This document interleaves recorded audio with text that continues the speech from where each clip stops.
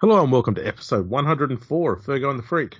I'm that bloke from Rugby League Project, Andrew Ferguson. You can find me on Twitter at AndrewRLP. And join me once again is the glorious League Freak, who you can find on Twitter at League Freak. How you going there, mate? Pretty good. I'm really excited for this episode.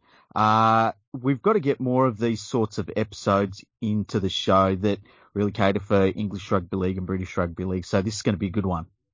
Yep, because today we've got a guest. You can find him on Twitter at the RSW. It's Richard Shaw-Wright. How you going, mate? I'm not too bad. How are you? All good, all good. How's the weather over there in England? We've got to start with the obvious. Well, I'm just looking out of my window now, and it is raining. So typical autumn weather. Nice. Or summer. Or summer, yeah, any time of year, pretty much. But typical rugby league weather in this country, at least, anyway. That's right. Now, we'll get right into it. The Great Britain Lions are on their first tour in donkey's years, and it's been pretty disappointing so far. How's the performances been received over there in England? Well, you see, we're all, I say we, the world of social media and the fans, they're not too happy with Wayne Bennett. Obviously, super coach, greatest coach of all time, this, that and the other. But his squad selection has not gone down too well. Obviously, Great Britain going now with, two wingers, and now we've got one winger. One of the best fullbacks in Super League playing in the centres. No Welsh people. This being the Great Britain tour, there is an outstanding Welsh player that could have been selected, but he's not been selected. People aren't happy with heritage players, which obviously, in Australia, you're not bothered about, are you? Your team's full of people from the South Sea Islands. You don't care. But we do for some reason in rugby league. We don't care in cricket. We can have as many foreigners as we want. Mainly South Africans or Kiwis. But, if it happens in rugby league, then it's a very bad thing to have all these foreigners involved. So, basically, obviously the results haven't helped, and people don't like Wayne Bennett. So we're in this strange situation now where people actually want Wayne in, who they all hated when he was a Wigan coach and thought played boring rugby. So I don't really know what's going on. The rugby league people in the UK, or mainly the north of England, I guess, we're a strange bunch of people at times. It's weird that, as you say about the selections, it feels as though it's almost a team that was selected based on what was going on maybe about 3 years ago. And as you say, I mean, I was surprised to see Hardacre in the centres. I've said for a while that Wayne Bennett, his last probably 10 years as a coach, he can get your team to 85% of the way, but that last little bit, he kind of doesn't really have anymore. And I get that feeling with this Great Britain team and even England when he was coaching England, in that he can get the team putting in an 80-minute performance, he can get their defence sorted out, but he's just going to get them to compete. He's not going to be able to coach them to do something a little bit extra or a little bit different anymore. Do you think that that's the case, having watched them so far? I think that would be. I don't watch enough of the NRL to know how well Mr. Bennett has done with South this year or with Brisbane in the past or whatever, but it does seem we're just that one step away, but we've always been that one step away, whether it's Wayne Bennett coaching or Steve McNamara. I saw all 3 tests last year against New Zealand in the autumn, live and in person, and we looked great in the first 2 tests, and then for some reason the third test against the Kiwis at Ellen Road just didn't turn up. So it is a question over those selections, really. And you mentioned 3 years ago, and Ryan Hall was great 3 years ago, but as I said, I don't watch much of the NRL because of time difference and because I've got other stuff to do, usually on a morning. But Ryan Hall's hardly played for the Roosters, has he? He only played for Leeds in the last couple of years, been injured a lot. So he's the obvious one to pick out. And, I looked at some stats, and apparently his stats are good in the NRL this year when he has played. But then you don't take Regan Grace, who, yes, he's young. Yes, he's not the finished article. Yes, he's not as good defensively, perhaps. But at least A, he's young. B, he needs the experience. And C, he's Welsh. He would have actually added to the Great Britain squad. And when you go with 2 wingers, both of which are the wrong side of 30, that's going to be the thing people call you out on. And we lost the World Cup final thanks to, an ankle tap. Maybe Jermaine McGilvery could have scored that try, taken us to golden point or whatever. But it does still feel that, even Tonga have overtaken us now, as we saw a couple of weeks ago. And obviously at the weekend by beating Australia, which we can't seem to do consistently. Because that's the thing. I actually said that I'd have preferred to have Regan Grace in that side ahead of Ryan Hall, because for the failings you get for someone who's so young, he's just got raw speed as well compared to Ryan Hall. And when the Lions go and spread the ball out wide, they go from the centre to the winger and they just go, oh, hang on, we've just gone to a slower person. It seems counterintuitive. Like you have to throw the ball to the first man in from the winger because he's the bloke with the speed. The winger's just useless. He's just slow. His knees are shot. He's just a big body. I don't know why they picked him at all. Well, I did joke that he'd probably save some money on airfares because he's already there in Australia, wasn't he? But because I forget that it's a long way from Australia to New Zealand, but still probably cheaper than coming from Manchester or whatever. But it does seem a very odd one. And obviously, the squad selection is interesting, isn't it? There's this big panel of people involved. You've got a couple of assistant coaches. You've got Jamie Peacock's the team manager. I don't know what he does on that role. And all the other various assistant coach was in the England setup. Kevin Sinfield somewhere in there as well.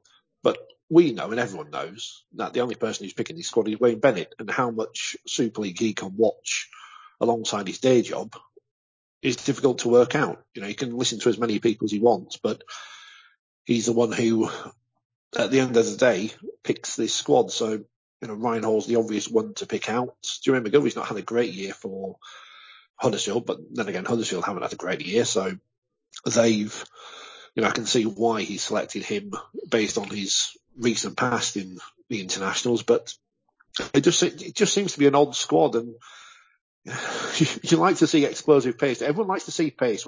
What's the thing that everyone remembers about Martin Offiah? It's his pace. People don't remember when he was old and slow at Salford and wasn't able to do his job anymore. And I don't know. I just wonder why or who Wayne Bennett listens to, and does he actually listen to them anyway? The answer to that question is probably no, isn't it? More than likely. Yeah, and the thing about this team too, and you mentioned the lack of pace, like it went on the weekend, it seemed like Jackson Hastings in the second half was the only one that was going to make some sort of break, because there really is that lack of pace across the park. And I think that it's, when you look at all of these other teams at international level now, there's so many speedsters. I mean, I said Addo Carr is the fastest human I've ever seen in real life.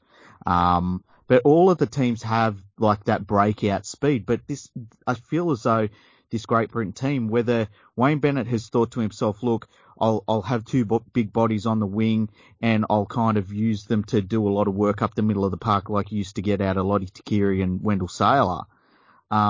But just the lack of speed out wide, I really do. I feel like it's absolutely killing Great Britain, unfortunately.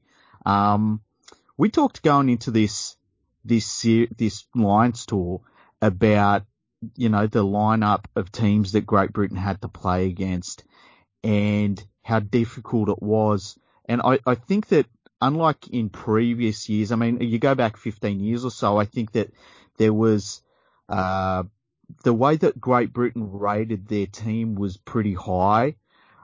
And I feel as though there's been a bit of a realization over the last 10 years, especially, that there's so much work to do. Was there ever a thought that they might do this Lions tour and not win a game? Like, even to us, we knew it would be difficult, but it's kind of shocking to think that they might get home and not have won a game. I think the expectation is still we should beat Tonga, and obviously beat them in the semi-finals of the World Cup just. Mm-hmm. But despite their off-field shenanigans or whatever's been going on, it's not changed anything, have they? Their players are still happy working under the coach they've currently got, and all the Saints fans and Hallam's fans are very excited about Christian Wolf now. They've seen him in action for Tonga. Mm-hmm. I don't see the point of having a Great Britain tour when in the World Cup in 2 years' time Great Britain aren't playing. It's almost just a way of selling some shirts, which have gone down well apparently, which is good for the RFL because they need some cash. But we've got an England team playing in the World Cup in 2 years' time. We're supposed to be playing Australia in a Test series next year, which everyone knows is going to happen, but no one knows when and where. We've got some good players in Britain. We've got some good players in Super League. It's not as bad as people in Australia think. It's not the NRL, but it can't be because we haven't got the money or the very tippy-toppy players playing over here anymore for the reasons obviously I've stated, that the best competitions in Australia and the best money is in Australia. Obviously, losing the likes of Sam Burgess don't help, but I don't think he was necessarily planned in for this tour anyway. Sean O'Loughlin, another experienced player, is missing, but Sean O'Loughlin was the wrong side of 30. Sam Burgess was, approaching 30. Where are the young players going to be given a chance? There's a lot of upset that, Blake Austin, Jackson Hastings are in the squad. Where are the young halfbacks coming through over here? I think generally in the last 10, 15 years, we've become a much more negative sport over here in every sense of the sport. And it doesn't help that obviously we've gone out and lost these first two tests. But we beat New Zealand last year 2-1 in the test series at home. We looked good in that test series at home, but we don't seem to be able to produce the next cab off the rank as the Australians and New Zealand perhaps can do. And obviously, I think people forget here that rugby league is not the top sport or anywhere near to the top sport that it is in Australia, and that you obviously there and New Zealand have a great seam of talent coming through from the islands as well. But, we used to have, look back 20 years or so, the likes of Jonathan Davis coming over from Rugby Union. Well, that seam of talent is closed now as well, hasn't it? Because they can pay the money legally and openly that we can't pay anymore. So we have lost a lot of talent in our pool. So I think I've become very negative now. You've got me here thinking, no. I know, sorry. I was thinking the same thing. Follow with the next test. Well, we've got to talk about something good in a bit. I was going to say, do you think there's something that's happened within the structure of the rugby league codes over there? They've got the 3 different grades. Is there something wrong with that setup that's not bringing through juniors? I think, I'll give you an example in football. Look at Chelsea at the moment. They're not able to sign any place. They're having to blood their youngsters. And they're doing well with that at the minute. And no doubt if they, when they're able to sign foreigners again, they'll be spending hundreds of billions of pounds and these kids will never get a chance again. We had licensing, we had franchising, call it what you want in this country. I'm a fan of the system. I support Wakefield Trinity. We've got a terrible ground. Everyone knows that. Homely, it's a bit of a dump. It's been there since Queen Victoria was on the throne. We're trying to make it better. Licensing gave a chance for clubs because obviously in Australia there's no promotion and relegation. You're all happy to have your second string teams in a competition where they're not expected to try and get promotion or not expected to do anything, just be there as a way of developing talent. Our second tier teams, third tier teams, some of them, not all of them, some of them are well aware of their place in the pecking order, but some of them want to be Super League teams and want to be at the top table. And I think the unfortunate thing is, a lot of our teams are based in small towns, industrial towns, or what used to be industrial towns, and the money's not there. We haven't got 100 teams in Sydney like you have in your top competition. We've got a team on the outskirts of Manchester, we've got Leeds, and then all these other towns and cities across the north of England. We had London for a bit. Now we've got Toronto in, but we don't know what's going to happen with them long term. And the Catalans in the south of France have obviously had a poor season. So that takes out two of the teams from England already, doesn't it? Because you've got the team from the south of France and Toronto, who, let's face it, are pretty much based in Manchester anyway. So we had licensing, getting back to the point. We had that opportunity where there's no relegation. You can put youngsters in there. But now, again, relegation is there. Teams will sign the same. You've got Josh Drinkwater going around 3 or 4 different teams every season or whatever. We'd rather spend money. I don't want to call Josh Drinkwater a second-rate Aussie because that's probably unfair to second-rate Aussies. But that kind of player who's never going to make it in the NRL, never going to go. Jackson Hastings will probably go back to the NRL one day, won't he? We're all aware of that. He's a very good player and whatever, and we know why he's here and why he's not over there right now. That kind of import is good. the import that comes over and, just takes up a wage and a squad in a quarter spot is not good, which could be used to develop a young player. And I think that's the frustration, that clubs don't want to do that because they fear relegation. They fear losing £1.8 million in funding or whatever it is they get from Super League at the minute. So we got rid of licensing. We brought back promotion and relegation. Yes, it's made the second tier slightly more exciting, but people don't want to accept that for the size of sport we are, can we really afford to have 30 professional stroke semi-professional clubs, many of which want to be in the top division, when there isn't the money or interest? Some of these are small towns, and you're expecting them to be able to make the money to provide for a squad and not rely on a benefactor. It's not going to happen. Unfortunately, Russell Crowe's not from Keighley. He's not buying the Cougars, is he? So there's not enough money. There's too many teams almost who want to be something they can't be. We all want to follow the dream. It's like football. Bournemouth are in the top division. Everyone's going, Bournemouth, little Bournemouth are in the top division. Yeah, but they've got foreign ownership. The dream in British sport is based on promotion and relegation, but unfortunately, I don't think rugby league necessarily can sustain that. And people don't like hearing that, but it's possibly true. You don't have that problem in Australia, so we copy many things off you, and that's the thing we should copy, but we don't, because we don't want to upset these little clubs who do very important things in the community, do very important things in providing a place for players to develop, but ultimately cannot compete at the top level. And a lot of them are struggling too. I mean, I was going to say, it's not helpful. I mean, we even had the story a few weeks ago of Swinton Lions and the board saying that they wanted to change the name, nothing else, to Manchester to try and tap into that bigger city market.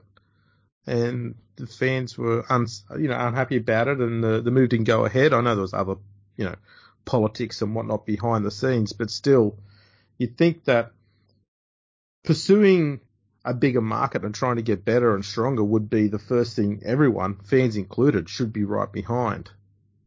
And Swinton haven't played in Swinton, I think, since 1992 now, when Station Road got closed down. So they've been a nomadic club since then. Their crowds are in the hundreds. So I don't like saying these things because people say, you wanted to close the trapdoor and close off everything to these clubs or whatever. But the fact remains that, unfortunately, there isn't the money or the interest for every team to survive. The big situation with Bradford, who've been terribly mismanaged for the past 15 years, probably even longer, since their glory days, and they don't even have a home anymore. They were the Super League champions, the World Club champions, which we know is an important title to own if you're British, and now they don't have a home. They're sharing with Dewsbury, and I don't know how much you know about the Bradford situation, but this is the ridiculous thing about it at the moment. They've just been taken over, or partly taken over, and a couple of the shareholders already own other clubs in the same division. It's a weird one. It's like we tried to. It's funny because I started seeing stuff about it on Twitter, and so I thought I'll start having a look at this. And it's just, you go deeper and deeper. And the more that you know about it, the less you know about it. It's kind of weird like that, especially with the ownership of the ground. Like me and Andrew were trying to work out, does the Rugby Football League actually own the ground, or do they own the management rights to Odsal Stadium? And then the idea that they're going to have to pay £200,000 to keep the stadium up to standard, but no games will be played there next year it's kind of outrageous. Well, this is where you go back to people dreaming big.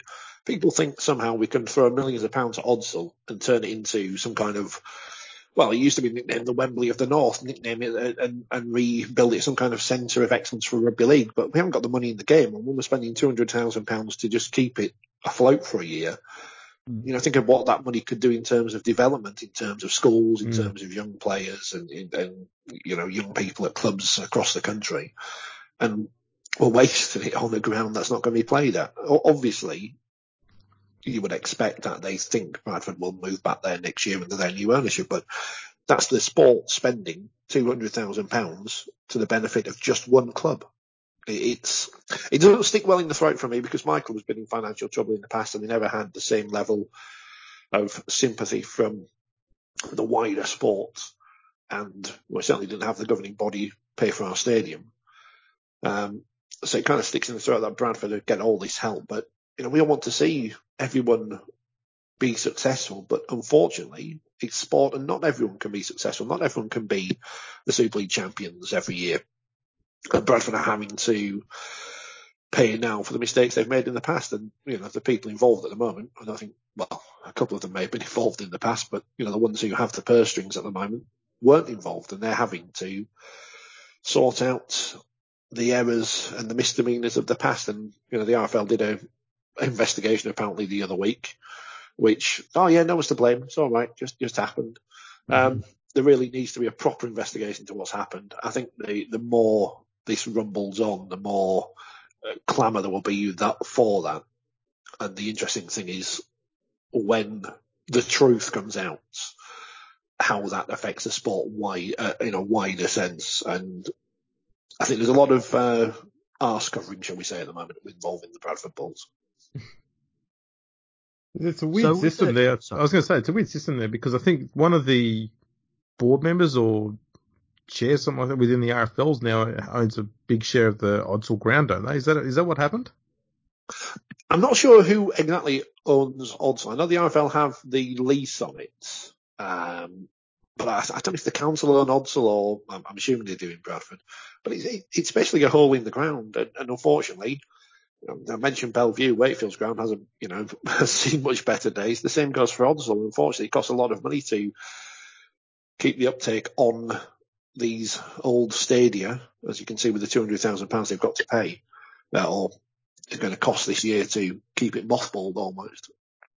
So that's a millstone around their neck. But there isn't the money at the moment in the country to build new stadia where they can play. So the RFL, in helping Bradford in the past, or what they thought was helping Bradford, have really put a millstone around their neck and the neck of the sport as a whole, because that, as I say, that £200,000 split it between the clubs could pay for something decent. I mean, they spend it on crap players. That's what they always do, rugby league clubs, when they get given money over here. But, you've got Nigel Wood's involvement, obviously the head of the International Rugby League, newly named board. He's not actually on the board of Bradford, but his family is. So you've got this bizarre link between the head of International Rugby League, which I'm not sure is as important as probably you think the title is, and a club in the second tier of British Rugby League. It's all very odd and all very incestuous, but I think that's just rugby league in this country in general. Do you think there's a risk that the RFL might sell their share in the ground just to see if they can make some money and, do something crazy like turn it into a Tesco or something? I think they should sell it because they're obviously not making any money from it at the moment. It's costing them money. But if they sell it, who do they sell it to? And then you've got the same problem in helping Bradford by buying it. If they sell it, it's no doubt going to be someone, as you say, who's probably going to look to do something with it. I mean, I don't know what the status of the ground is, whether you can build on it, what you can do with it or not. I'm all for filling it in and just turning it into a car park or something. Might make some money then overall. But the whole situation is based on someone thinking they're doing the right thing by helping a club, but in the end it's going to just bring a lot of people down, it seems, with the way it's going at the moment. I tell you what, talking about filling it in and turning it into a car park, that's pretty harsh, but it works for the Leeds Rhinos. They're a car park for the cricket club, so I like it. I like your thinking. Let's look at some positive things. The championship this year, it had a little bit of something special about it, didn't it? I mean, you obviously had Toronto in there, you had Toulouse, but a team like York as well. I mean, that there was a little bit of excitement around the championship, unlike we've seen as far as I can remember, quite honestly. It really gained a lot of attention. I mean, was that something that's what we felt like over here. Was that something that was happening over in the UK as well? Yeah, I think it's all down to Toronto, really, because they've Sky have the rights to show Championship Rugby League over here, but they haven't shown much interest in showing it outside of the Summer Bash, which is the Championship answer to the Magic Weekend. But Toronto bring their own TV deal, or they pay for coverage of their games, or have done for most of the season. So it has provided more coverage of Toronto, which obviously has gone worldwide with the feeds. They're an exciting team. They've got lots of big name players for the division. Brian McDermott coming in as coach at the start of the year, obviously very successful with Leeds. Fell apart there towards the end, but he's rebuilding himself, his reputation there at Toronto. Toulouse, you mentioned, who always seem to be there all day about, without quite getting up into Super League. And I think people are just waiting for them to make that final step so we get that French derby in the top flight. And York are the big one, as you mentioned, because a couple of years ago, they were going bust. They've been turned around. They did very well last year in League One to win the competition against, I mentioned Bradford again. Bradford had a very good squad in League One last year, but weren't able to get past York, who won the title. And then this year, went close again. Featherstone were a great story, one of the traditional clubs. And probably want to refer to who are too small as a place to be in Super League. You've got that ridiculous thing of a little village near Castleford versus Toronto for a place in Super League. But, they do well to punch above their weight at the moment with Featherstone. It's interesting to see how the competition goes next year. London are obviously back in, but we've lost the sexiness of Toronto. And it is, again, it's going back to what is the championship? What is it there for? We have some good teams at the top, but down towards the bottom, obviously, we've seen Swinton haven't got a name or a board of directors. Rochdale's board of directors quit as well. So there are issues in the championship, but at the top end, it's a very exciting competition. We're probably at that stage where Super League could be expanded a little bit, but if it was, would that completely nullify the Championship and League One? Because if you take the clubs out of the Championship who are big enough for Super League, does that mean there's much point to the Championship as a competition for teams to get up into Super League? I don't know, but it's been an exciting season, and it's been good to see on TV. It's going to be interesting to see next season, without Toronto in there, how many Championship games are on TV, and I'm suggesting that's probably just going to be the ones at the Summer Bash again. Yeah, because it was like, sorry. Oh, you go, man. You go. We did this a lot. It was interesting because, for so long, the championship has really been ignored for the most part. And as you say, Toronto helped that, definitely. But it almost opened the door for there being a possibility of the championship being England's main competition and Super League being, because obviously now two of the teams are not from England. So it opened the door up for maybe Super League being able to look at those expansion opportunities and traditional English clubs seeing that there would be a life in the championship. And, if they can get enough of a supporter base going amongst those championship clubs, a financially pretty sound one as well. That doesn't mean that English clubs need to overextend themselves to have to compete with the likes of like Leeds or Catalan, Toronto, teams like that. You could see a future where the championship is a really great English competition. I think the problem is, and it's the key problem with everything, is money. If there was the TV deal, which provided the clubs with as much as they get in Super League right now, which I think is 1.8 million, which covers your salary cap, then yes, the championship could be a very viable competition for clubs to be in. They wouldn't be too upset to be outside of Super League, but that money isn't there, and that's the concern. I think a lot of people get carried away with viewing figures over here. Yes, the viewing figures have been fine for the championship games. The women's grand final got over 100,000 viewers, but no one's clamouring for money to be pumped into the women's game at the moment. Well, a lot of people aren't, because they want it in their own sport or their own team rather than the game as a whole. So the championship could be something, but it's all about money. It's, if someone pumped in a lot, I don't know, there's I can't really compare it to the NRL or anything, because, it's a standalone competition on its own. The problem is, because it's part of this pyramid in this country, there's always going to be, if you look then, if we're bringing in New York, which, have got massive question marks over, or Ottawa, or, wherever else is coming in, they've got to replace someone in Super League right now. So you're looking at the table, you think, well, they're going to replace a Wakefield or a Castleford or whoever. Can they bring to the sport what those clubs bring now? Well, they can probably bring more money and more interest from a wider place in the world. I always worry, though, with these. My question is, look at Toronto, great. So, have they got a TV deal in Canada? Apparently they have, but it's not the biggest station, but you wouldn't expect it. And I think this is part of the problem. People think rugby league is bigger than it is over here, and it's not small. We're a big minority sport. We do well for what we are. But if I were, say, I'm going to bring in Canadian football. I'm going to bring a CFL franchise to Leeds. I'm going to play it Headingley. No British TV station is going to be clamouring for the rights to the CFL because there's a team in Leeds, because no one cares about Canadian football over here. So we have to be more realistic. ESPN aren't going to be throwing £1 billion at rugby league just because there's a team in Toronto and a team in New York when no one in America knows the sport. And the same goes for rugby union. They're trying as well, aren't they? But it's very hard to crack that market. I'm not sure if we necessarily can. There's nothing wrong with dreaming or hoping, but we need to be a little bit more realistic at times as well.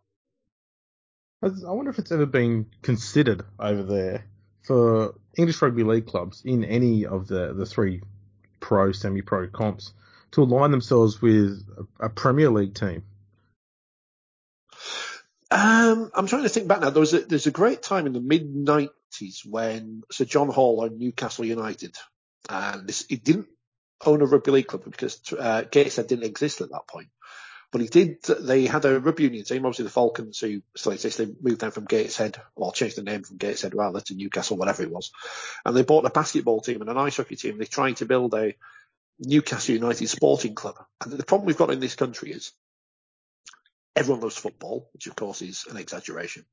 Yeah. And football takes up so much space in the national consciousness that every other sport is scrabbling to get any kind of coverage whatsoever. So I don't know if it would work or not.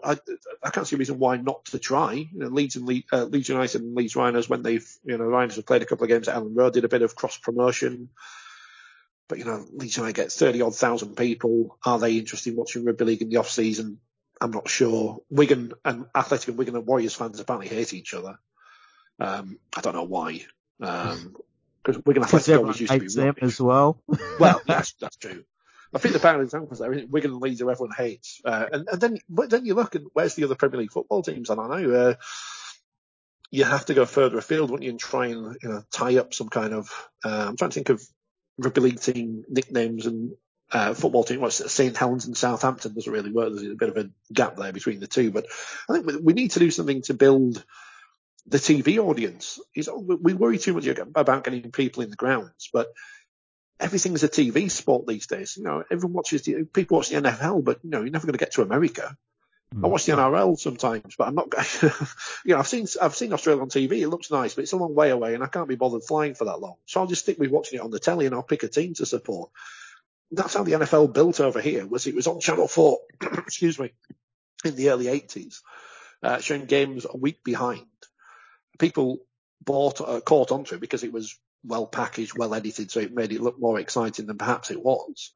Picked a team, follow the sport. We need to somehow find something that breaks through, that people think, yes, this rugby league is something worth watching. The problem is our highlights program is on a Monday night, Sunday morning at midnight, and only available in the north of England. And when it's repeated, it's a Tuesday afternoon at 1 o'clock when everyone's at work. So we haven't really got that way of breaking through. But this is me as a 39-year-old thinking about television.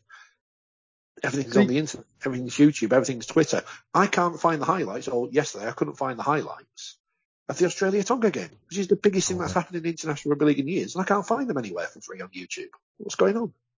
They're on the NRL website, I believe. Oh, are they? I should have looked there, but then you've got to go find them, haven't you? Yeah, you do. You still do. We put up the press conferences afterwards on our YouTube, and it got massive views compared to what we usually get. Obviously, everyone in Tonga's found it. It's brilliant, but the NRL's a bit scared of YouTube. They don't like people putting up videos on there. They go and delete them all. They're really, really, really backwards about that. But one thing about TV rights, I often wondered why the RFL hadn't approached Fox Sports in Australia and said, would you mind kicking in a few bucks for the rights over here? Because over here, we've got a rugby league channel 24/7. And so, because of the time difference, they could have every Super League game live and every NRL game live. There'd be no crossover. I don't know why Fox Sports wouldn't think of such a thing here. And like, the RFL wouldn't get much money, but they get money they never would have got otherwise because they're getting it from another country. And so it would help subsidise whatever they need for over there in England with the TV rights over there. We probably have a confidence issue where we're not necessarily sure about our status in the sport and what we can do with what we've got.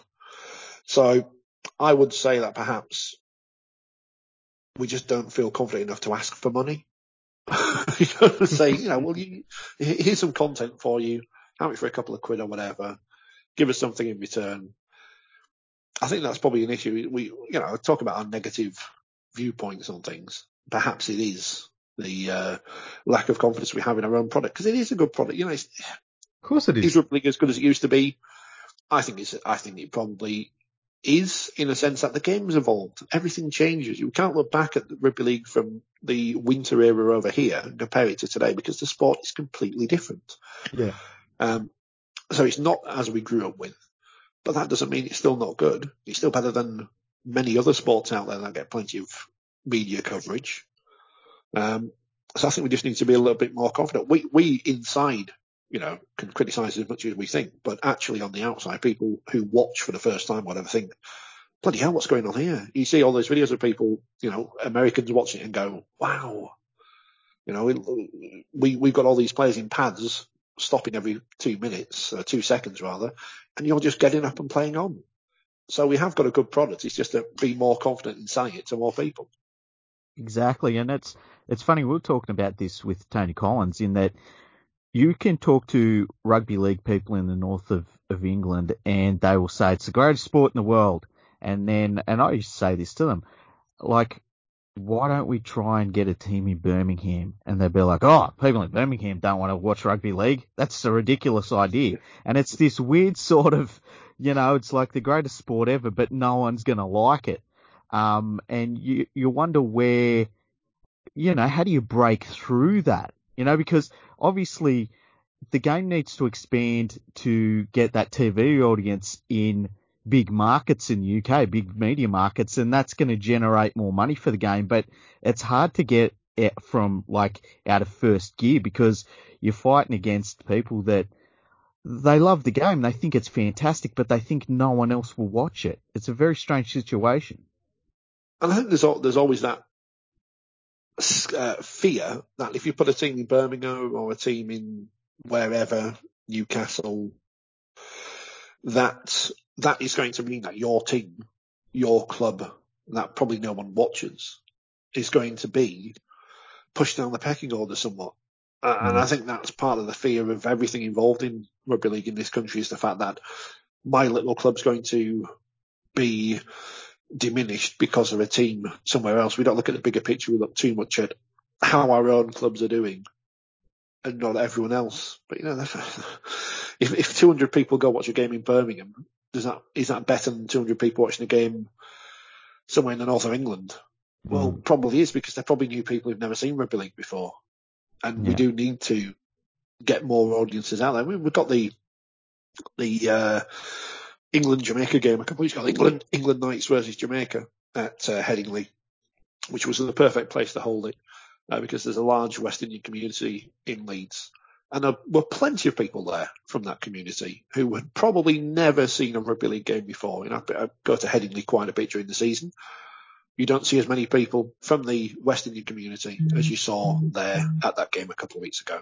And now it's a matter of how do we get those people back in? Well, we don't know when Jamaica are playing again until the World Cup. We don't know when England are playing, and the rugby league season doesn't start again until February. So how are we going to find these people? We need new people. We need new audiences. We need new money. And I think we're just scared of doing that at times. Maybe you need a nines competition. and just get every team from Super League, Championship, League One, all go together in one big weekend, and they all compete in the same competition in the nines comp. Well, you see, this is a great idea in concept, isn't it? Everyone loves nines now after the last couple of weeks or whatever, and obviously the Auckland nines. But the problem is, and you know it and I know it, that after the initial hype, when you turn up at the ground, it'll be full of under 19s players you've never heard of, and the star players will not play because the clubs won't want to risk them. And that's part of the problem. But again, it's how do you, as a sport, we can promote nines as a different thing, as they've done in union with the sevens. And none of the players in the sevens or anyone's ever heard of, are they? And no one really cares because they're all there just for a piss up. So we can do that over here. But again, are we confident enough to build something around not necessarily the sport, but to say, here's an event to come and have fun. The darts is the example. Love the darts. I know it's kind of filtering through in Australia. We have those World Series events over there. Have you ever been to the darts? No. Once I've been to darts, yes. Once, right. And could you see anything that was going on stage? Not hugely, no. Very noisy too. Did you have a good time? Oh yeah, absolutely. Everyone was having a bit. It was like, because see, I come from the country here in Australia. It's kind of like going to a country pub. Everyone's having a yarn, everyone's having a good old time, having a laugh, and there's something going on in the corner. Yeah. and people are willing to pay 20, 30 quid to go sit in a giant pub where they can't see what's going on because it's fun, because it's exciting, because people will occasionally look up at the big screen and see something's going on and they enjoy it. And we've got to sell an idea of, I think this is what they wanted the Magic Weekend to be. The problem with the Magic Weekend is it's great if you're a rugby league fan. Oh, you get to see all the rugby league teams in one place. But you're having to invest 3 lots of 80 minutes a day in teams that you might not care about or know about. At least with nines, it's that short form. But you've got to sell the experience. You've got to say, we have the fan zone at the Magic Weekend. It's just people trying to flog you overpriced tat. There's no real buy-in there. You've got to give people a reason to come to an event that is not just, here's some sport that you might like. I think you've tapped into an idea here that could work, and that is have rugby league players playing darts. Playing darts. Well, this is an idea which I'm sure in the future I might want to expand on, but it's anything you can do with it. We need to find ways of making our players more visible to the general public at large, and if that is doing daft things, then so be it. But at the moment, if you ask people in the street, name a rugby league player, they're probably going to go back to the likes of Martin Afire and whoever from the early 90s when, and I think, Formula One going on at the moment, Lewis Hamilton's just won his 6th world title. People don't care anymore because it's not on the BBC. It's not on national TV, free to air every week. When Nigel Mansell won the world title in the early 90s, 1992, and Damon Hill won it a few years later, every race was live on the telly. People watched it because we didn't have lots of live sport on TV. Now we're in a world where there's lots of live sport on TV, but you have to pay for it. So where our names were famous 20 odd years ago, 30 years ago, they don't have that same profile now. We need to find a way of making stars because people like following stars. I've got a question for you as a Wakefield fan. And this is a question I've wanted to ask a Wakefield fan for a long, long time. Castleford is right next door. Why don't Wakefield and Castleford work together, build a stadium right on the boundary line between Wakefield and Castleford that they can both use on alternative weekends? Like, it just seems like a smart idea to me. I understand there's a lot of rivalry between the clubs, but it just seems like it should work. What are your thoughts on that? Common sense. We don't deal in common sense. Thank you. It would make a lot. Of course, it would make sense to build a stadium. So, like, if the 2 Milan clubs could do it in football, and they hate each other, and I don't hate Castleford, I hate Leeds. That's the what's the point of hating Castleford? Exactly. Everyone hates Leeds too. Exactly. But Leeds being rubbish at the minute, it's hilarious. It's fantastic for the game. We're all loving it. When Wakefield won there early in the season, it was superb, one of the highlights of the year. Of course, it makes sense to share a stadium. again, Castle have been trying to build a stadium since the early 2000s. There's a great picture of a former chief executive on a digger with a hard hat on that never got built. They're hoping that they're going to get a stadium built somewhere near the motorway at the moment. Wakefield should have had a stadium built near the motorway, but there's many various things which I'm not going to go into because I will libel people and get into trouble. So Wakefield are currently trying to redevelop Bellevue, which again has been going on for years, and there hasn't been the money there in the past, or there hasn't been the will. There's always in rugby league, there's more plans to build stadiums and improve grounds and actually get built, because it always looks better to try and plan something and actually go forward and do it. Of course, Castleford and Wakefield should share a stadium, but the problem is, if you say that, then people will inevitably say, well, why don't you go the whole hog and just merge? And that's what people are scared of. But of course they should share a stadium. Of course, many teams should think about doing the same thing, or sharing resources. We saw the two Hull clubs shared an academy for a couple of years before that's been pulled apart this year. So we need to be more sensible in the approach of what we do, but we can't do it because we all think of the the worst case scenario. We don't want to merge. We don't want to merge. Wakefield forever, colder never, as it was back in the early days of Super League. Yeah, and it's funny because like you get the people that are worried about a merger happening, and I get that completely, because they're two clubs that when people start talking about rationalisation of Super League, straight away people go, oh, let's merge Wakefield and Castleford. But it feels like it would be the sort of move that would actually strengthen both teams to the point where it would take them out of those merger talks. So that, it would be hard to merge these clubs if they can both say, listen, we play at even if it was, say, a 20,000 seat stadium, we play at a made for rugby league 20,000 seat stadium that where a 50%, use of the stadium belongs to us. And our costs are 50% as well, because we're sharing them with Castleford. I don't know. I've always wondered why that hasn't happened. But, as you say, there's all sorts of, it feels as though there's an underlying fear about a lot of clubs and from a lot of fans that they're so worried that they're going to lose what they've got now that they're not willing to risk trying something different, even if it could be something that could make their club so much bigger. People are so entrenched in the club mentality. I don't know if it's the same over there, but when international squads are announced, or more likely a few of the Origin squads, because no one cares about internationals, do they? Because we know Origin's the pinnacle, because we keep being told. If your team doesn't have enough players in the squad, then the RFL's against you, Wayne Bennett hates you, or whatever. And people look at that more than, just getting behind the England squad. We've seen in the past Sam Tompkins being booed in an England shirt because people don't like him because he played for Wigan. But, that's Sam Tompkins, so some people say, well, fair enough. But, it's that kind of, we're very parochial over here. It's a difficult mindset to get out of, because we do like to moan about everything. We do think everyone's against us. And, for most of, probably still today in rugby league, the authorities, the higher ups, the establishment have been against the sport, but we take that a little bit too far at times, perhaps, and it's difficult to get rid of the victim mentality. Yeah, it's been around for quite a while too. The victim mentality.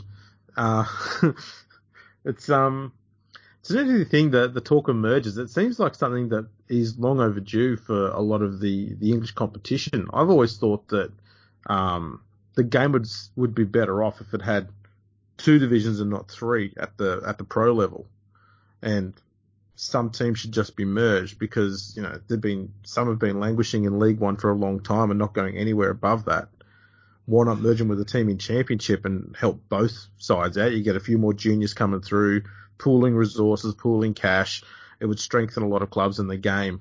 But as we saw with Swinton, even the slightest of change, and all the fans arc up and they don't want nothing to do with it. We're going to stay with this until we die. Even if we die next week, at least we're going to die as Swinton and not die as Manchester. Well, Swinton's the obvious example, because you've got Swinton, Oldham and Rochdale. Oldham have just been promoted, but Rochdale down at the bottom of the Championship with Swinton last year.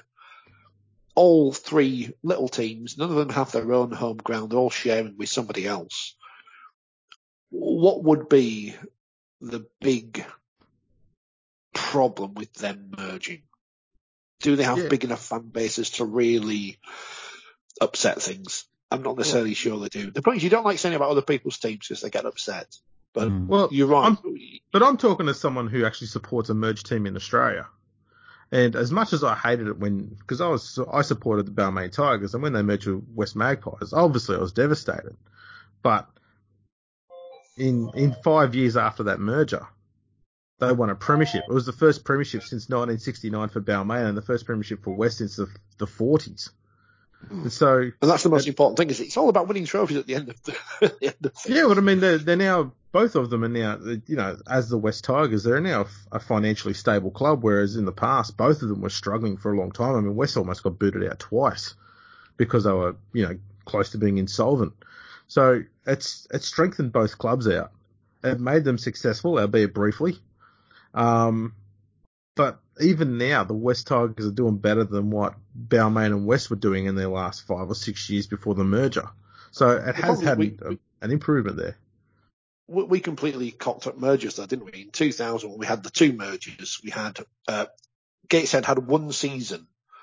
Gateshead Thunder had one season in Super League, and then were forced to merge with Hull FC to form Hull FC, playing in Hull. So having Gates no Hull connection Thunder to Gateshead Sharks. whatsoever. Gateshead Thunder Sharks, that's it. Yeah. The Sharkies. They're just Hull, and Gateshead had to start again. And Huddersfield Sheffield, who again, you're propping up two teams who weren't doing well financially, and then moving to Huddersfield. Oh, we're going to play half the games in Sheffield. Oh, we're going to play 2 games in Sheffield. Oh, actually, we're not going to go back to Sheffield at all. And Sheffield had to restart and, done well to get back to where they are. So they've had to start with nothing. But, we merged these 4 teams into 2, and it turns out 20 years later, we've still got those 4 teams still plodding around. So there's no Balmain Tigers in the NRL, so they're not there anymore. There's no Western Magpies. There's no Illawarra Steelers there. They don't exist. But, we've still got Sheffield and Gateshead now, Newcastle and Hull and Huddersfield. And there was no real point other than to save 2 quote-unquote heritage clubs who were failing for their own reasons. So we killed off 2 expansion teams in a sense. Just ridiculous. It was almost like those clubs were going to die, and so they're like, listen, we'll let you do an asset grab and we'll call it a merger. And it's just a bit of a sham. With some of the expansion stuff, I mean, we've seen some good things happen. I thought that, and I can't remember the mascot name that they used, but Gateshead changing to Newcastle. Yes. I thought that was a good move, because I never understood targeting a smaller area rather than a bigger area and trying to expand that catchment area. Obviously London is it just depends from time to time, but it feels like they might have sorted out at least enough of the off-field stuff that they can be a bottom of the table Super League club in a good year. We've seen moves to set up teams in Coventry, and we had the Hemel Stags, which we've been brought and are probably going to end up being Ottawa down the track. Do you feel as though the Rugby Football League quietly have some good ideas in trying to expand their national footprint, or do you think that it's more individual clubs and businessmen and people that are in rugby league doing it off their own back, and they just happen to be, doing the Rugby Football League's work? Do you think it's a plan, I guess is what I'm asking? What a very good question. Thank you. I'll say no, and then I'll expand on the RFL part in a moment. Coventry, a very good club. Went down there last year. They're doing things right. They're not spending money they haven't got. They're well aware of their position in the rugby league pyramid. They're trying to grow the game locally, get youngsters involved. They do a lot of things with local colleges and universities to get students playing for them during the season, giving them a pathway into the game. Yes, they don't win every week. They're probably unhappy they didn't win as many games as they should have done this year as they did last year, but at least they're doing things the right way around. Mm-hmm. Newcastle moving to the Falcons ground, Kingston Park, I think it's called. I can't remember now, being there as well, and being heavily linked, or pretty much under the ownership of the Rugby Union Club. which is a controversial thing outside of in the M62, but outside the M62, no one seems to be that bothered. So they've obviously got the infrastructure there, linked with a successful rugby union club in the northeast, in a place where rugby league hasn't really caught on. So they're able to do that. And, went to the game against Bradford last year in League One. Gave out loads of tickets to school kids. They're trying to get people involved in that way. They're trying to grow things the right way. I can't remember which other team you mentioned. Newcastle, Coventry. London. Facetiously, I said at the final game of the season, obviously I wanted Wakefield to win, so we stayed up. But we had a great opportunity in Super League to get rid of a club that doesn't do anything, the likes of a Huddersfield or whatever. He says facetiously, but perhaps meaning it, and keeping London in. And unfortunately, London didn't show up and lost, so it didn't matter anyway. They have obviously been around for a long time now, going back to 1982 in various forms and guises and whatever. But they are starting to stand on their own 2 feet. They are, as much as you can do when you rely on a benefactor, but they're producing young players, as we see many of them moving north, which can only be good. So London are getting their house in order. I'm not sure if there is a big plan. I don't know if there can be a big plan for the RFL because they don't control Super League anymore at the time being. So they can only look after the Championship, League One, the England team or whatever. But I think they have elements of the sport that they can and should exploit more. The women's game is the one that I've been a big supporter of in the last 18 months. I've never seen a women's game until last year. But having watched the game and seen it and thought, this is rugby league, it's not any different. It's just women playing instead of blokes. They still bash each other as hard, and that's what we all, the first thing we all see when we watch rugby league is the people bashing each other and go, this is the sport for me. I'll just watch and not play. So the women's game certainly is a big area. Women's sport in this country has never had a bigger profile for whatever reasons, and we need to capitalise on that. And I think we are doing that to an extent. The grand final being played at St Helens on TV. It was a great showcase for the sport. Was the final the best game of the season? No, but you've got that interesting story there with Castleford, who, whether it's men or women now, have never won the title. Coming up against the Leeds Rhinos team, who, if the men can't win, well, the women do, which is boring, but there you go. I actually quite like the Leeds women's team, which, as a Wakefield fan, I shouldn't say, but, the problem we got with the women's game over here is unlike in Australia where you've got 4 clubs, we've got 8 in our top division, and that's probably too much because there is a big gap between the top and bottom sides. But, it's a sport that's growing, so I can forgive a team losing 100-0 when they're all amateurs. I can't forgive, a men's team in Super League conceding 60, 70 points when they paid £1.8 million between them. Yeah. So we've got the women's game, which is obviously a big growth area for the sport. And as we saw with the Nines, a couple of weeks ago, there's some good rugby out there, some good players out there. PDRL is a thing that's come on in the last couple of years, which is just the most ridiculous thing you've ever seen. Physical disability rugby league, people with, arms missing and legs missing and serious illnesses and whatever, going out there and bashing each other and playing rugby league. It's just an utterly ridiculous spectacle. You can't get your head around it that, people are going onto the pitch injured, in a sense, and just going on with it and playing rugby league. And again, it looks like rugby league. It is rugby league, wheelchair rugby league. It looks more like rugby than wheelchair rugby does, which is in the Paralympics. There's so many areas of the sport we can grow. I almost think to an extent, and this sounds ridiculous, everyone's seen men's rugby league. It's been on the BBC since the 1950s. It's been on Sky since the early 90s. Everyone has seen men's rugby league, and whether they want to watch it or not is their choice. We need to expose them to as many different forms of the game as possible that they might think, well, I'm a woman, I want to play rugby league. I never knew it existed, that kind of thing. Or I've got a disability, I can get involved with rugby league. There's so many ways we can promote the sport outside of our main thing, and people get worried that, giving all this time to the women, all the money to the women or whatever, we're not getting paid. The coaches over here aren't even getting expenses, some of them, which is ridiculous for a competition which has been on TV this year. But there's a chance of that sport growing. There's a chance of the whole sport growing. people aren't going to take any money away from the men's Super League because Women's Super League exists. And I think that's, again, the fear in some people that somehow, men's Super League is going to be cast asunder because women are bloody women are in now taking our money and our jobs and whatever. So we just need to, again, it's the fear. Everything in this sport in this country is dominated by fear of our little islands getting smaller and smaller and smaller. And it's weird because it's like adding the women's game and the disability rugby league and stuff. As you say, people look at it as, well, it's taken away. It's like, no, you're adding assets to rugby league. And you might open a new pathway through the women's game for your men's teams. But people don't see it like that. It's kind of frustrating at times.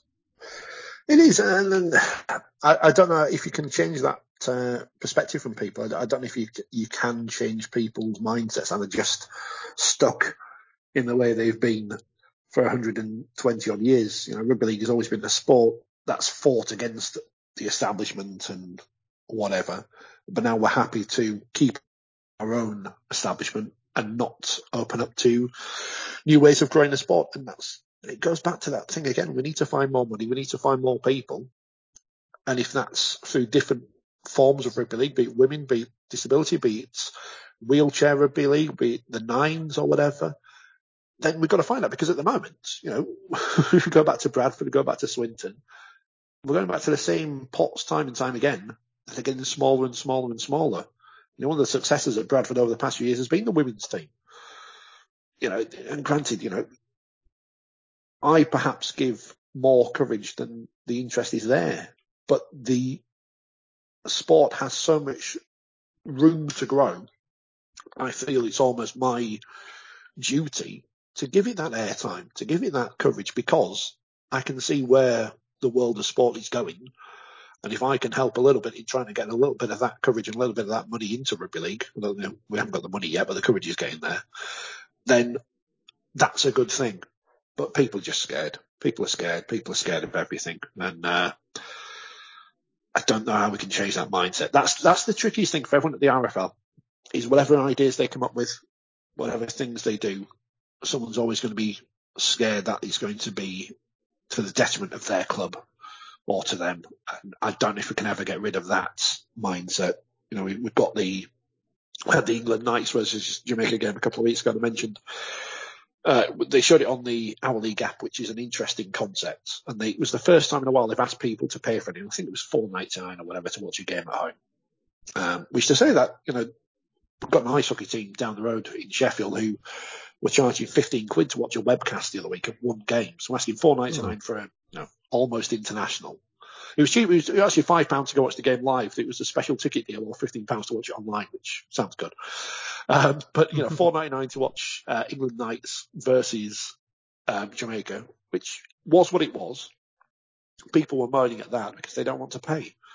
So we've got this issue now where we've got an app. Obviously, we can get the NRL app. We can pay whatever it is a year and watch all the top games in Australia and all the Fox League stuff. And so sadly, we don't get the footage anymore, so we can't see casual racism on TV, which we don't get it here in Britain anymore because it's still allowed.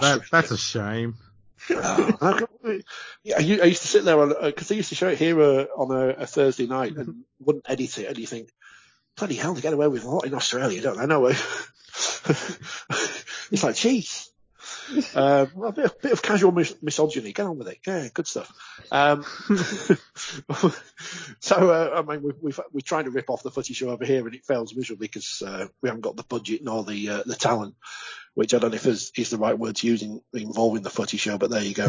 But anyway, if I pay for the NRL app, that's what's going on. I can get all this other stuff and all the various programs and whoever's on there. Former Wakefield Target, Matty John's doing his show. If I pay $4.99 for an app here, or for the England Knights game, that's all I get is England Knights versus Jamaica. But they show so many games on the app over here, which I don't really know anyone is watching. So obviously, State of Origin is massive in us. I've gone off on a tangent. I apologise. State of Origin is massive. Go for it. You all the State of Origin. I watch it over here because it's the big thing. Let's watch State of Origin. At the moment on the app this weekend, you've been able to watch Lancashire amateurs versus Cumbria amateurs in front of a crowd of a couple of hundred people. We're spending money. The sport is spending money on broadcasting these games live on an app. And I've got no idea why, because there's no, I'm not saying no interest. Of course someone's going to be interested in it. But we're almost just spending money and broadcasting games for the sake of doing it because we can. But we're doing it where we're actually spending money to make it look almost professional, like it could be on TV. And I don't see the point. So we just waste money all the time. I've gone off on a tangent, and we don't get Matty Jones. We don't have our equivalent, which I don't know who that would be, to be honest. I was going to suggest one person who's probably done more for PD Rugby League globally than anyone else is probably Adam Hills. Has it helped having him having a big show there in England and have him mentioning rugby league on it?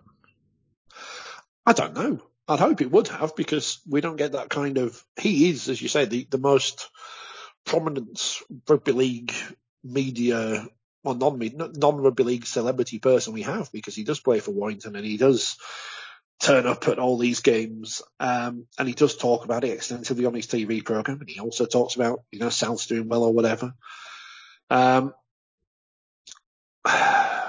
We don't have enough of those people. We don't have enough celebrities. It just seems to me that the RFL's got an opportunity right here where they could just say to him, we'll just give you like a small nominal fee for you to just do a few ads for us about rugby league. He's got charm, charisma. He's one of those sort of lovable, happy-go-lucky sort of blokes that everyone sort of likes. He's got a pretty good following over there in England. No, surely he'd be a better option than, say, Johnny Vegas, who I think they had there for a while there. Well, Johnny Vegas is Northern, so he's one of us. Adam Hills is one of these bloody Australians coming over here. The problem with Johnny Vegas is, and I like Johnny Vegas, a big fan, but he's every single stereotype about rugby league. The problem is here. The problem is here, and we play it up so much, and this is one of my big bugbears. We play up the stereotype that we are a Northern, nothing wrong with that, but we are almost thick, unintelligent, basic, simple. Let's take the mickey out of people. It appeals to the lowest common denominator is what it does. Oh, we certainly do. And sometimes that is okay. But when people outside of rugby league see something and it's people acting like idiots or whatever, in Australia, you can cope with Bo, what's his name, going around acting the prat in various provincial towns in Australia. I was going to say Bo Falloon, but that's someone different. Bo Ryan, Bo Ryan. Bo Ryan, that's it. Bo Ryan. Sorry, Bo. He's not very widely liked, though. Oh, is he not? No, he had this small period for about 2 years where everyone thought he was funny, and so he just kept flogging the same material until people started realising that that's all he had. Yeah, but throw a bit more casual racism in there and it'll go down better. But because rugby league's big in Australia, you can cope with that negative stuff to a point. Obviously, there's the BBC website had no report on Tonga beating Australia, which is one of the biggest things that happened in years. So, rugby league does not break through here at the minute. You can cope with someone acting a prat on TV because there's so much other good coverage of the sport. We have very little coverage of the sport nationwide on TV. So if we had, ex-players acting prats on TV, having drinking competitions or whatever, I don't think that's a good look for the sport. And I don't think anyone who necessarily turned on the TV and saw that would think, rugby league, that was great, isn't it? It's a bloke getting pissed and acting a prat. We need to be smarter about our image. And I think that's something certainly Super League seem to be taking seriously with their expensively produced videos and stuff. But we do need people like Adam Hills who are not Northern and not playing up to a stereotype. And obviously Johnny Vegas, I'm talking about the character of Johnny Vegas, not the person. He's obviously an intelligent enough person to have made a lot of money out of, or had a long career from that persona, and he's a very popular person. But when you've got, and I'm going back 20 years now, whatever, but when the BBC do their Sports Personality of the Year, which is a load of shit. You told me I can swear, I can say it. I hate the thing. And this is not an anti-BBC thing. I just think the actual award is just completely pointless. We're talking about an award when in the year Sam Burgess won the grand final with a broken face. He wasn't even nominated. I'm angry now. But, when on that programme a few years ago, they had the review of the Rugby League season presented by Johnny Vegas in his armchair in character as Johnny Vegas. It's like, well, that's exactly what you think of our sport, isn't it? We're a serious sport. We need to promote it as such. Yes, we can have fun. Of course we can. But we can't have too much of the piss-taking, and I don't think people involved sometimes realise what they are doing, because I think they think they're enjoying themselves and having fun, and they might be doing that, but it is to the detriment of the image of the sport. Unfortunately for rugby league in this country, we've always had a bit of a comic element to our presentation, because that's how it's been since Eddie Waring was on TV in the 50s. And we haven't been able necessarily to shake that fully off at times. As I say, in Australia you can get away with it because it's a big sport. Football can get away with having a negative image at times because it's just massive over here, unbelievably massive. We as a minority sport can't afford to play up to stereotypes of the people involved, be they players, coaches, fans, or the media, as morons. And I think at times that that's the image we portray, and I don't think that helps. No, and I don't know where I don't even know what the question you asked was, but that's what I've gone on to anyway. I was just saying the RFL should look at getting someone like Adam Hills as their brand ambassador. I mean, he's already doing a ton of work already. You may as well give the bloke a few extra bob and say, do some really targeted stuff and really get us over and across everywhere. Yeah, save the money we've spent on showing Lancashire under-17s versus Cumbria under-17s and bung him a few quid to do something. There must be other celebrities who enjoy rugby league who we can get some kind of rub from. Well, get Russell Crowe over there. He's got one of his Burgess boys going back over there next year. And the other one over here got retired, so he's got one in each country. You might as well bring him over. Poor old Sam. I get Russell Crowe. We need some English people for a start, because now we're just importing, your lot over here. We've got second-rate Aussies on the pitch, and now I don't mean to be rude, but your lot are doing a real good job. No, the problem is when we do find a celebrity, it'll be some kind of minor fourth-rate celebrity, the kind of person you get on. I don't know what reality TV programs you have over there. Do you have Love Island? No, I've seen it. I can't really comment. I don't watch reality TV. Like not even Strictly Come Dancing level, not even celebrity dancers. You got that kind of person who's turned up on TV once on some really terrible show, and because they like rugby league or they're from Wigan, will latch onto them for about a year because they're vaguely famous. Someone appears on the X Factor from Bradford and will make them into the big rugby league star singer at the grand final, even though they're crap. It's that kind of, again, it's the fear. We don't want to go out and ask actual famous people, so we just latch on to people with the flavour of the month who'll do anything for a fiver. Yeah, it's kind of like, I remember with the Challenge Cup final, and it used to be like royalty would turn up, and then it got to a point where it's like, oh, this is like the 27th in line and it's the Queen's cousins, like something like that. That was always funny. I always think that when it comes, I always think that when it comes to, and Northerners do this, they're like, oh, look, listen, there's us and then there's the rest of England. I always think that the best way to describe it to the rest of England is like, we're not a bunch of drunken louts like you think we are. We love cocaine just as much as the rest of you. So that's the way I would market it. It's amazing. Amazing how very few Premier League footballers get banned for cocaine. That's all I'll say. Yeah, exactly. It's just, it's just those rugby league players. Just the rugby league players. Yeah, they get the white line fever into them. Do you know what? The only time I ever got offered cocaine was in Eccles. It was so weird. I walked from Manchester Stadium. We got lost. I ended up with a bunch of Saints fans because this is 2006. I'm in a Hull FC. I went for Hull FC. Oh, one of the worst finals of all time. Brilliant. Oh, it was fantastic. I sat in the Saints stand as well because, I'm a prick.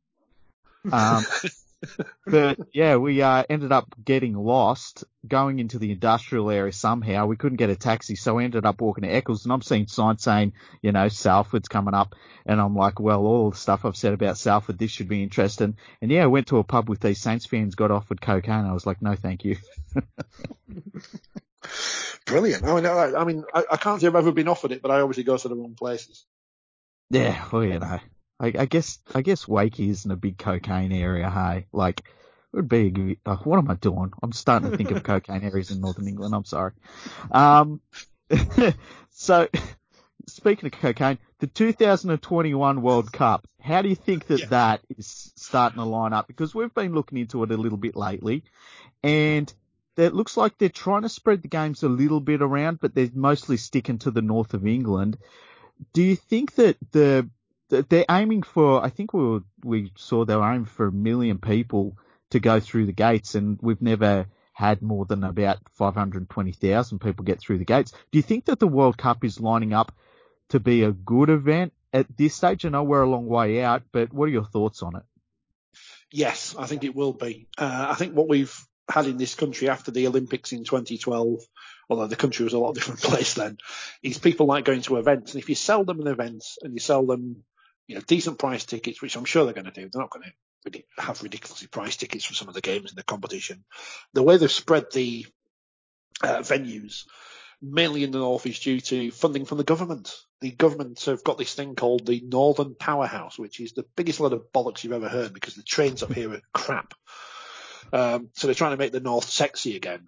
So they're throwing a load of money at rugby league, which is good. We'll take that. Sorry, I'm just still dealing with the sexy north. Well, Johnny Vegas. I'm trying to think of the northern celebrities. Do you get Emmerdale in Australia and Coronation Street? I don't know. No, we just give you our shows we don't like to watch. Yeah, Neighbours, Home and Away. Thanks for that. Yeah. Still got Prisoner Cell Block H on at 3 a.m, I think, in some places in the UK. Jesus. It's massive over here. Oh, massively popular. Cult thing is Prisoner. I don't know why I've never watched it, but I suppose for the British it'd be like a reality show. We've seen all these convicts over there. Now let's watch them on TV. That's what many people over here do believe that. They don't believe there was anyone in Australia before we sent all the convicts over. There's Aboriginals. We don't know where they came from. So the World Cup, yes. So most of the games going to be in the north. But they're going for big stadiums this time, or more modern stadiums. So going to the likes of Sunderland and Middlesbrough, who are not rugby league areas, but close enough where if you take a big game there, people are going to go and turn up to watch. If you take the right games, I think the opening ceremony is in Newcastle, where we're going back for the Magic Weekend at St James's Park next year. Look at the Rugby Union World Cup here 4 years ago, the Sam Burgess World Cup, which was a classic. They sold out Ellen Road in Leeds for a couple of games involving no one particularly interesting. So people will turn up if you price the tickets right, if you make it an event. The people running the World Cup appear to have their heads screwed on. All the events I've been to so far, the launch of the venues, the launch of the getting the cockerel back on the cup, have been very well organised. They know what they're doing. And I think it will be a success. I say this now, we look back at the 2000 World Cup, which was not a disaster. The 2010 World Cup was good apart from England losing in the semi-final. But, that was, I think, a sellout at Old Trafford for the final between Australia and New Zealand. Because they priced the tickets right. They got them on sale early enough. And I think the tickets go on sale soon. I think they're announcing the fixtures later this year. So we're going to be, 2 years out from the World Cup, or less than 2 years out, and actually know what's going on, because we don't know what's going on with the Kangaroo Tour next year, but at least we know what's going to go on with the World Cup. So I think it will be a success. And obviously Tonga's resurgence is a good thing. It's a shame Australia can't be rubbish for a bit longer, so somebody else could win. But we know Australia are going to win. But we are, it's international rugby league, and we saw that with England Knights versus Jamaica. 7,000 people turned up to watch England reserves versus, England D in a sense in Jamaica. But because it had that international element, people went to watch it. So we need more of it, and we need more in the build up to the World Cup, and hopefully we'll have some more of it. It's funny you mentioned the 2000 World Cup, and it's kind of something that I feel like has almost been forgotten a little bit by rugby league. I would love to do an episode one day. We'd get you on for it for sure. talking about the 2000 World Cup because I don't think people understand what an absolute disaster it was at every single level. Like not one redeemable quality come out of that World Cup. It was so bad. I was at the England-Ireland game. That was quite good. The quarterfinal Headingley, and Wales nearly beating Australia in the semi-final. But yeah, apart from that, it was the abiding image of that tournament for me is the opening game, which wasn't even the England-Australia game at Twickenham. It was Ireland versus Samoa, I think in Belfast. You know, of course, rugby league massive in Belfast. They're always going on. They've got the murals on the walls, full of pictures of all the greats of the past. Ireland versus Samoa, no one there. Willie poaching goal kicking for Samoa, which as a Wakefield player I'd never seen him do before, missing a goal. And I thought, this is the Rugby League World Cup summed up. No one's here, no one cares, and we're pretending it's a big thing. But thankfully, 21 years on, things have changed, and we might be able to grab a bit of sunlight this time. Yeah, that'd be handy. It's funny because I remember like a few months ago I was talking to Andrew about it, and I was saying you've got no idea how much money they lost, and it was funny. So Andrew starts looking up on Google, and it's obviously the thing of like it starts off with wearing the green before a ball's kicked, and then as Andrew's Googling it, and he's like, they lost £500,000. They lost £2 million. Like it was just unbelievable how much money they actually managed to lose on that on that World Cup. It was really quite impressive.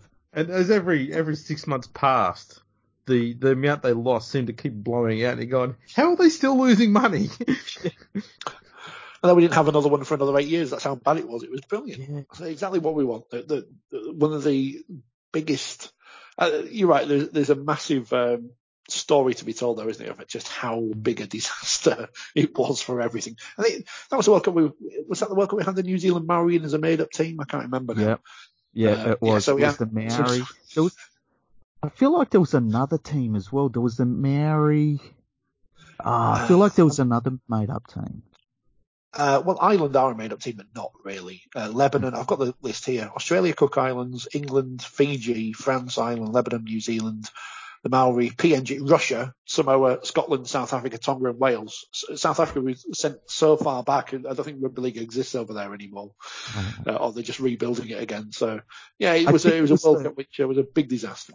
I think for me it was the South African team because I always said because South Africa was like this myth of like, oh yeah, they play rugby league in South Africa, but I always used to say, I swear it's a bunch of rugby union players that somebody gets an email from someone saying, are you ready to play in a Rugby League World Cup and we're going to pay for your expenses? And they say, yeah, sure, we're South African Rugby League. We've been going for ages.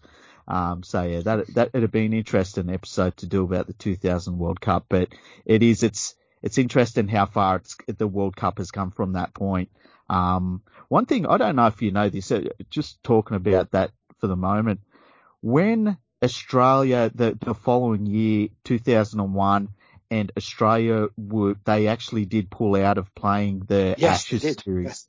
Now, I've always wondered what Maurice Lindsay said, because he made a phone call, and whatever he said to Australia, they got on a plane pretty quickly and flew over.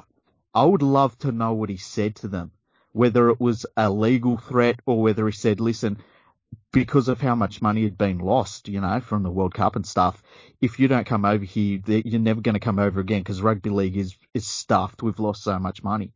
Have you ever heard? Who was the player who thought the Eiffel Tower was in the north of England? I can't remember who that was. Yeah, Robbie Kearns. He's like, yeah.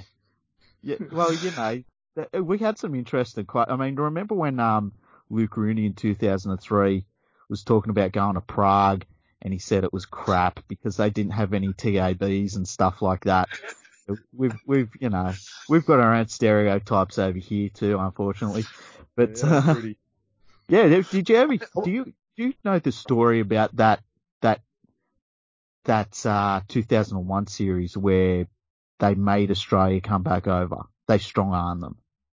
Only that really pretty much Maurice Lindsay sold them on it. I don't know exactly what he said, as you say, but he's the one who's given all the credit for it. Maurice Lindsay's a very polarising figure in British Rugby League. He's almost the Maggie Thatcher of Rugby League here, in so much as, driving through Super League and wanting to kill this, that, and the other team off.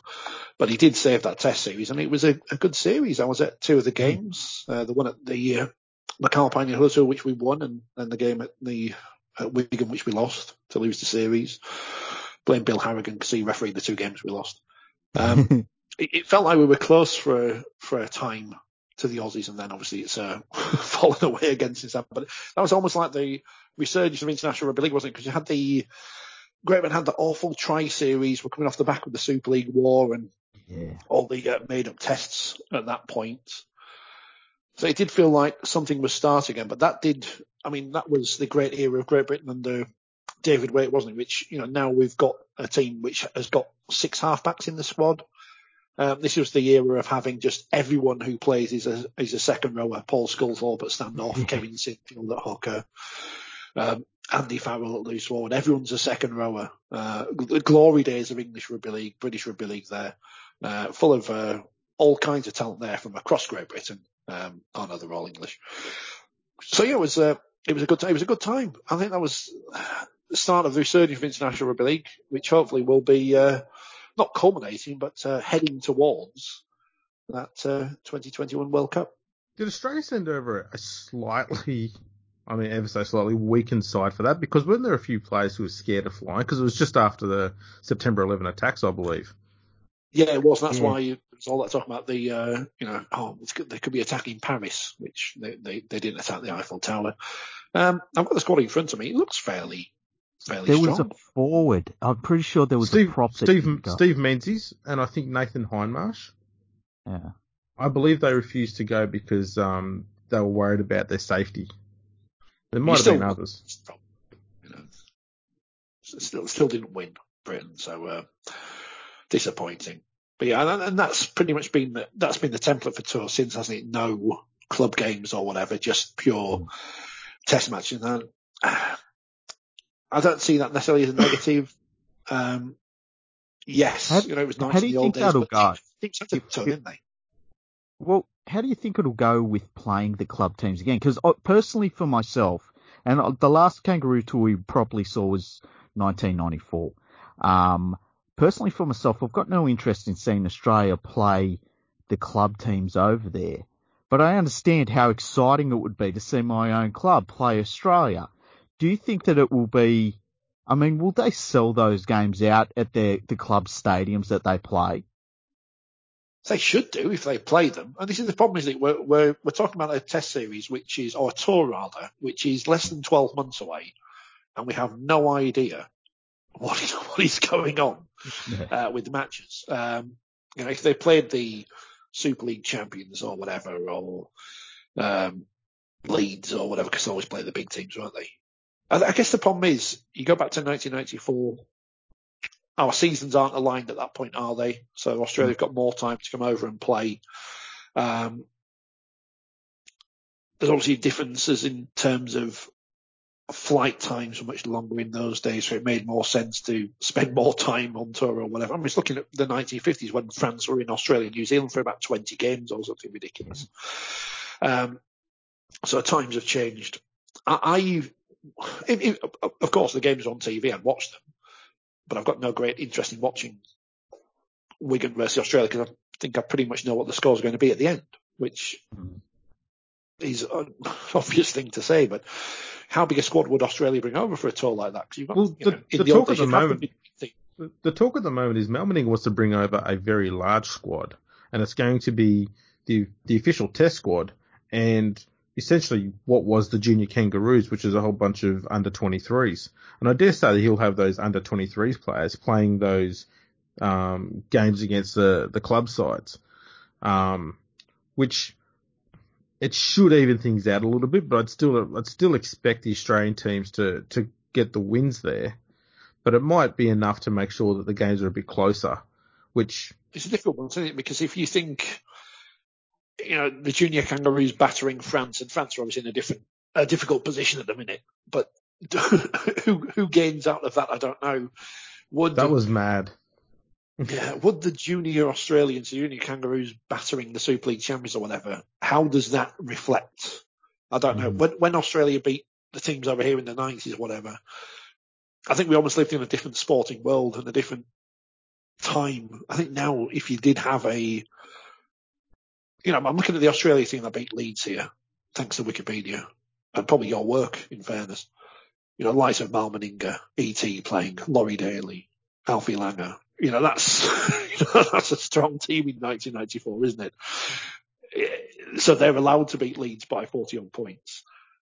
I'm not saying that the junior Kangaroos would necessarily beat the Super League team by that many, but there's the possibility they could, and how we'd reflect on that, I don't know. I'd love to see a return to the old days, but we live in 2019 and not 1992. In 1992, Wakefield won a trophy. We're not close to that at the minute. So I'd like to go back to those days, but it's going to be interesting. I just wish we knew where the test matches were. I don't care about anything else. When's the 3 test matches and where can I buy tickets? Because at the moment, we're less than a year away and I don't know a thing about this tour. Yeah, it's crazy because there's been this talk about, especially from the authorities, oh yeah, we're bringing back the Kangaroo tours, we're bringing them back, and now it's there, it's ready to go, and it's like, okay, it's on for sure. They're not prepared. Like, what were they waiting for? This should have all been lined up, but, what can you do? The thing I'm worried about with playing the club sides is if Australia puts out anything more than an under-23s team, like, some Super League clubs I feel on their day could get properly smashed. And as you say, what does that do for anybody? The club side isn't going to get anything out of it. The club supporters are probably just going to be depressed by the end of the game. And as you say, back when we were doing it up to the mid-90s, the English club sides, I mean, you look at a team like Wigan. Wigan was like probably the best team in the world, and by a fair margin. Yeah. It's a very different scenario now where I don't know. I don't think there's anything to be gained. I could understand if maybe they played one game against the Super League champions and it was built up and stuff like that, but I don't think it's maybe a good idea to play too many teams. No, I think you need to make it special. And you need to sell tickets for the test matches. When it comes down to it, the most important thing is selling tickets for England versus Australia, because that's what you wanted to sell for the year after for the World Cup. These are all prep games for the World Cup in a sense. So we need to sell England, unless one of these teams can beat Australia, which probably not going to happen. There's not too much of a positive from many of the games happening, apart from, as you say, the fans seeing their team against Australia.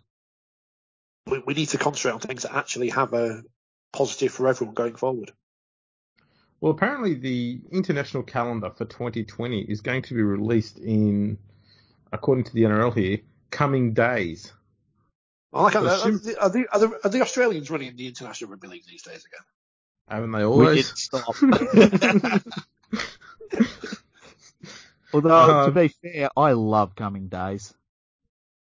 It's great fun, isn't it? It's if only we had some kind of plan. Going back to the word plan again, aren't we?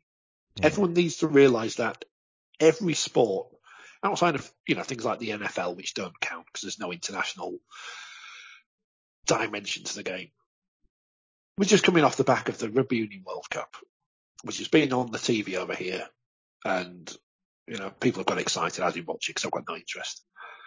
But no one cares about the club games or whatever in any much bigger numbers than Rugby League. But the big difference is they get 80,000 odd at Twickenham watching England versus whoever. We can't sell out stadiums in the north of England to watch England versus New Zealand. We need to put all the focus into international rugby league because that's where you can get more people. Again, we're going back to this: how do we get more eyes on the game? How do we get more money in? Internationals. People buy into England. They don't buy into Stanley, Wakefield. I like them to. I like Bellevue to be full every week, but it isn't going to be. But maybe if they go watch England, they might think, I might watch Wakefield. Or, more importantly, they might watch the club games on the telly. So we just need to find a way of making everyone get on the same page regarding international rugby league. Obviously, Tonga's stuck a big boot up everyone's arses in the last couple of years, and we need that to be done to every single person who runs international rugby league. What do international rugby league do? Why haven't they got a YouTube channel with the highlights on of the games? What are they doing? Exactly. And they're just like having nice 7 hours in Singapore or whatever. Yeah, and me and Andrew were talking about this on the podcast in the last episode. Like, we are absolute rugby league tragics, and we're up on like a Sunday morning at 2 a.m. wanting to watch Italy play Spain, and we're having to search for where the game is actually on, and it ended up being on Facebook. And it shouldn't be like that. You should be able to go to the International Rugby League website and bang, it's right there, right in front of you. So yeah, it's the organisation needs to be fixed up quite a bit from where it's at. And the International Rugby League website, I know that they've got a rebrand and all that sort of stuff, but man, it does leave a lot to be desired at the moment. It's not. It's hard to get it right, and it's hard to get it right to a level where it looks professional and good. But it's never been easier to broadcast in this era.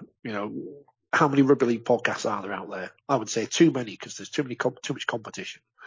But they're out there. It's never been easier to stream live on Facebook, as we've seen with these internationals and club games or whatever. I'm not sure. I don't understand the technology completely, but I can get online somehow and I can stream a show on a Monday night from above a bookshop in Leeds. If I can do it, then there must be someone in the top level of rugby league who can bloody come up with a plan to do it for internationals. And whether it is Italy versus Spain or Serbia or whatever, just do it. Just get it out there, because you might find someone accidentally finds it on Facebook or whatever and watches it. And they might like it, or they might just tune on to the next thing. It doesn't matter, because if you do it to a basic level where it just looks good, you don't have to spend thousands of pounds or dollars or whatever. If you do it to a standard that looks good enough that people will watch, people might watch it. That's right. And it's only just got to be good footage. You don't really need commentary or anything like that. Just got to be good footage. And yeah, the last game we watched, it looked like they were doing it on an old, an early 2000s Nokia mobile phone. It's, we've got to get better at this, people. Although I will say, me and Andrew are starting to push out the idea that we're available to do commentary for these games if the International Rugby League are open to it. So there's no money now, I can tell you that. There's no money in rugby league. I know. We promise not to have too much casual racism either. I know we're Australian, it's hard to ignore, but we'll try and keep it on the low. I mean, the way this country's going at the moment up here, that might be the future, though. So you never know. That might be the way. If I want to extend my career, I might have to go into that. The way broadcasting in Britain's going at the moment, a bit of fascism out there, it does well. Gets the clicks, get the hits. Well, you know what? People used to say to me when I'd say stuff about English fans and stuff, they'd say, "Oh, you're being racist," and I was like, "No, it's called xenophobia. It's a big difference." Yeah, a bit of casual xenophobia. Yeah, so there's nothing wrong with it. One of our biggest radio stations in this country hires Nigel Farage to do a daily program. I don't think anyone in Australia knows who he is, but he's like this right-wing politician fella. Pro-Brexit person or anti-Brexit person. Yeah. So he's got a national radio show every day to espouse his agenda on these things. And the clips are all over social media. So yeah, that's what we need to do is do a bit of rugby league, stick a bit of casual, we hate the foreigners in. It's all good. That's why no one likes Jackson Hastings and Blake Austin, because the foreigners are wearing our shirt. Kick them out, that's what I'm saying. Hey, we're all British at some Britain point. For the British. Yeah, Britain for the British, that's what we're saying. We're all British at some point. Oh, that's what we like to think, anyway. I mean, if we can have some good Aussies, we'll take them. But it's like the cricket. As long as they're good foreigners, we'll have them. I'm available. I feel like I wouldn't be embraced by the Poms, let me tell you. I feel like they'd be real upset if I turned up and said, "Hey, I'm English." Hey, they'll turn up to watch, mate, if it means you might get smashed by someone. I don't know. Well, yeah, that's a good point. Actually, when I brought the Salford Red Devils website address, I wanted to hand it back to the club during half time. That's one of the things I was going to do. They never got in touch with me about it though, eh? I was disappointed. And by the way, thank you to Peter Beattie, who, when he announced that they were going to change the RLIF's name to International Rugby League, gave me a heads up, because I bought internationalrl.com as well. So that's available if anyone wants to fly Do that we, off. when we switched venues for our program, I signed up the Twitter address before changing the other one. It's like, I think it's people that stupid. And the answer, I of course, know. is yes. It's crazy. It's great. I couldn't believe, you know what? It was Gavin Wilson when Salford did it and they announced it and Gavin Wilson said, oh wow, somebody should have brought that website address before they made that name change. And I thought that would be pretty funny, wouldn't it? And it was.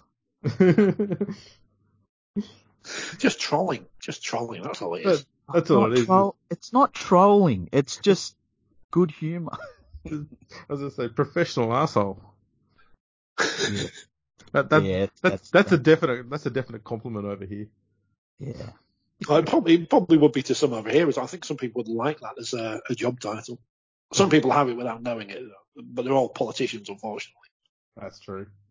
That's very One last thing. I don't want to get into politics too much, but is there any fear over there that the World Cup might get impacted at all by all the drama with Brexit? Apart from people with, I guess, getting into the country, because no one's got a clue what's going to happen, least of all the politicians. So I think I'm one of the many people in this country who's just waiting to see what happens, and just there's no point worrying about what could happen because no one's got a clue. No doubt by the time the World Cup's on, Brexit will still be going on in whatever sense. So as long as the teams have their passports sorted out, I mean, this is a problem getting to Toronto, let alone to the north of England. So I'm sure it'll be okay. You know, it's being run by the International Rugby League. What could possibly go wrong? Oh shit. Very, very comforting words. Well, mate, look, it's been an absolute bloody pleasure having you on. We've had you on for quite a while. We might have let you go and earn some coin before Brexit takes it all away. Well, it'd be nice just to earn some coin out of rugby league, but those days are gone, I'm afraid. Have you got anything you want to promote before you go, or give a plug to, or anything like that?